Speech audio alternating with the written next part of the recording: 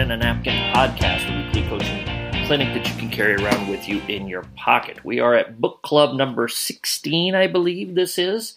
And the plan was to go over James Kerr's legacy about the New Zealand All Blacks. But I haven't quite got finished breaking down that book. I just got done reading it a week or so ago, and with everything that's going on and my professional things that I need to do, my commitments to my job, I just haven't had a chance to go through that yet. The plan is that will be next week's book club, James Kerr's legacy about the New Zealand All Blacks.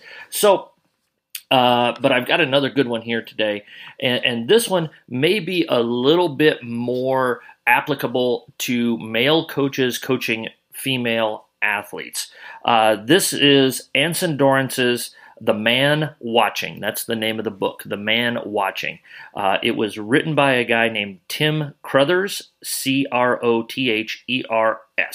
And it is, if you are a male coaching female athletes, I cannot encourage you enough to go and purchase this book right now, read through it, get out your highlighter, and you're probably going to cramp up because you're going to be highlighting so much.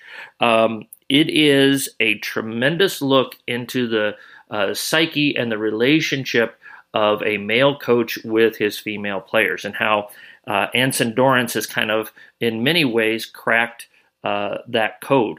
Of course, Anson Dorrance, for those of you that are unfamiliar who he is the legendary University of North Carolina women's soccer coach, won over 20 national championships. I forget the exact number. But winning percentage of like 95%, 93%, something around there.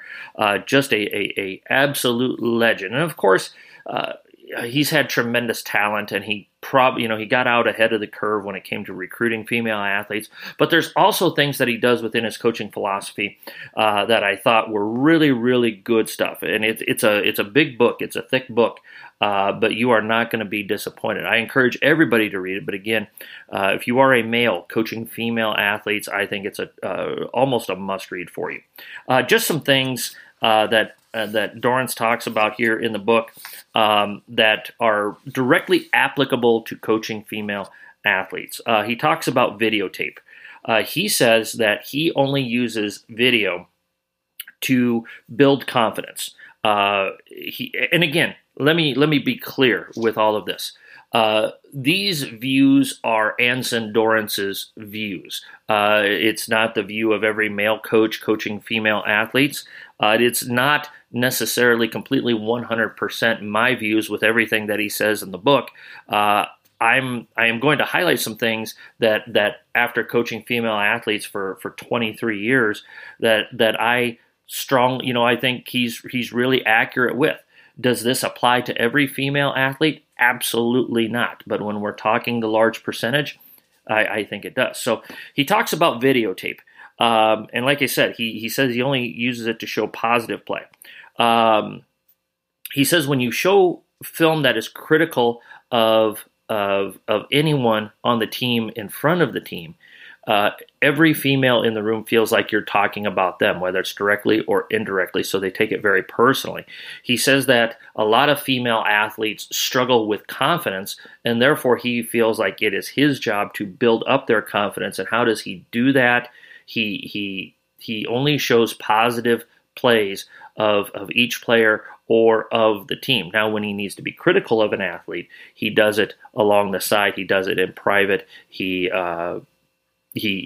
coaches them one-on-one when he needs to be critical of them. He talks about halftime and basically your temper, your coming in yelling, kicking, screaming, especially if you played poorly. His direct quote is, "If you kick a trash can in front of the women, they think you're a friggin' idiot. And if you think about it, you are." Okay, so and I know I've been there, literally have kicked a trash can before at a halftime. He says the critical thing is tone. He says you turn to them and face them calmly and you say, "What do you think?" And then they take it internally and they start thinking about themselves and what they need to do better. Even if they haven't done anything wrong. He says even the players who haven't played think, well, I haven't cheered hard enough. I haven't done my role. And he says the calmer you keep it in those situations, the more self-critical females become. And he says you haven't criticized them at all. You've just reconstructed it a bit. And now when the halftime talk ends, they are willing to go after them because they feel like you're supporting them. And they're the ones that are making the adjustments. Okay. He talks about lineup changes, and this would be changing starting lineups. Here's a direct quote from the book. Women are easier to coach than men because they listen to criticism, which I think is really, really true at most points. I believe that females are much more willing to be coachable and listen to criticism, as long as it's constructive criticism, much more than men are. But he says they are very sensitive to slights, and the bond on women's teams, whether it's a positive bond or a negative bond, is much stronger than it is on a men's team. And so when someone is moved out of the starting lineup, or when somebody is, their role changes because of their performance, most of the time is going to be very empathetic to them. So you have to be cognizant of that not only are you moving that person, but you are moving, it is a movement within the entire team. Okay. He talks about praising women, and he says basically not to single out any one person in front of the whole team with praise, because he believes that the female players become very jealous as a result of this. Here's a quote from the book. If you want to praise a female player, the most powerful form of praise is personal, one-on-one. As she's walking off the field, you're on her shoulder, and in a voice that only she can hear, you say, "You were awesome today," or something along those lines. He says that is a much more positive way. When you're talking about the team in front of the team, you talk about the team. You do not single out one person for praise or for criticism. When you're addressing the team, it is simply you keep it to the team. Okay. He says that women are very cognizant of the coach's body language. And they're going to interpret what you're saying via your body language, not necessarily what is coming out of your mouth. So I think that's really something that we need to be aware of as coaches at all times. Okay. He says with his female athletes, he says, you relate to them personally. You lead them by caring about them. Women have to understand that your relationship with them is never in jeopardy. And relationships are important whether you're coaching males or females. And but he really emphasizes the one-on-one relationship with his female athletes, and if he needs to criticize them, he does it in a one-on-one situation. If he needs to praise them, he tries to do that in a one-on-one situation. And then we get to he talks about, there's this long passage in the book about how while he was at North Carolina, he went in and watched Dean Smith practice one day. And one of the things he noticed is how much Dean Smith kept track of on a daily basis. Dean Smith, kind of the first real analytical coach. He would record free throws, rebounds, steals, turnovers, every statistic, competitions, who won, who lost. Now, Dean Smith probably had 20 managers that were able to run around and keep track of all of these different things. But then at the end of every practice, immediately Dean Smith had a chart, information for each player to know, hey, Sam Perkins, you got your butt kicked by Brad Doherty today. Here it is statistically. You shot 30%. Brad Doherty shot 60%. He was much better than you. You've got to be better than that.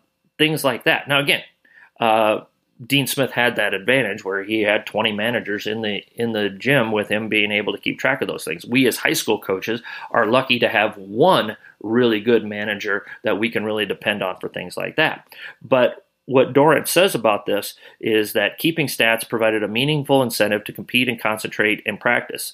And it was an ingenious way to convince the players that everything makes a difference and that everything counts, which leads to Dorrance's greatest thing that he's known for, which he calls his competitive cauldron. And he took that and he brought it into his soccer program, and he called it the competitive cauldron. And he kind of took those, his passing statistics. How efficient were you with your passing statistics? How efficient were you in transition from offense to defense or defense to offense, and all the different things that you keep track of in soccer. And it was immediate feedback, and it created this competitive cauldron on a daily basis for his players to understand and to track themselves individually and compare themselves to one another. So in addition to the book, and again, all of these things that Dorrance says about his views on female athletes, those are his views, and I'm just taking them from the book. So I don't mean to offend anybody with those views. Does it apply to every female? Absolutely not. Does the comparison to male to female apply in all situations? Absolutely not. But I do think there are a lot of correlations with that. So one of the things that we did was I took this book and I created what I called the Anson Dorrance Program. And at the beginning of the year, Dorrance gives his players a survey that they have to take, and he asks them to rate themselves. And for example, 1 through 5, 1 being extraordinary, 5 being, I don't do this very well. I'm really bad at this. Number 1, I don't whine. And, there's a little definition of it. Number 2, the truly extraordinary do something every day. Number 3, we want these 4 years of college. Now, we replace that for high school to be rich, valuable, and deep. And there are 12 overall questions that we used. And then what we did is we broke it down to every day we were going to emphasize one of those 12 things for 12 days. And it really coincided with our first 12 to 13 practices of the year. So we talked about attitude, day 1. We talked about self-discipline, day 2. Appreciation, day 3, so forth and so on down the line. And we gave examples of it. There were 2 to 4 questions that we asked the kids to answer. We tried to discuss it as a group, and we tried to increase our team bond by putting this program into place. I think the kids that were really open-minded to it, I think they got a lot out of it. I think there's some kids, just like with anything, they didn't, and that's unfortunate for them, because I think, and that's probably, I will say this. The kids that didn't put a whole lot into it or were not enthusiastic about it were not some of our best teammates to begin with. And it was just another example of why it was difficult to bring them into the fold as teammates. So I think more than anything else, that kind of shows you who's all in with your team and with your program that year. So if you would like some information on the Anson Dorrance Program, feel free to email me, a pen and a napkin at gmail.com, and I will surely share that with you. If you're listening, you are on iTunes or SoundClouds, thanks so much for listening. Like it, rate it, review it, 5 stars, forward this out to everybody. One of the really, if there's some good things, and there's been a lot of good things that have come out of this really tragic situation with our current health crisis, the information that is bouncing around right now is incredible. And I'm having to spend more time getting my teaching stuff lined up, but I can't wait to really dive into a lot of these really good things that have been out there. Just so many good things out there with coaches helping coaches and communicating with one another. Just so good. So keep track of that. Like I said, you got our email, a pen and a napkin at gmail.com. Follow us on Twitter, a pen and a napkin. Coaches, this was Anson Dorrance, The Man Watching by Tim Crothers, Crothers. I cannot encourage you enough to purchase this book and go through it. Get out a couple. You're going to go through more than one Sharpie. I guarantee you. You're going to go through more than one highlighter. There is so many good things in this book. So, coaches, stay safe. As always, be sure to hone your craft one day.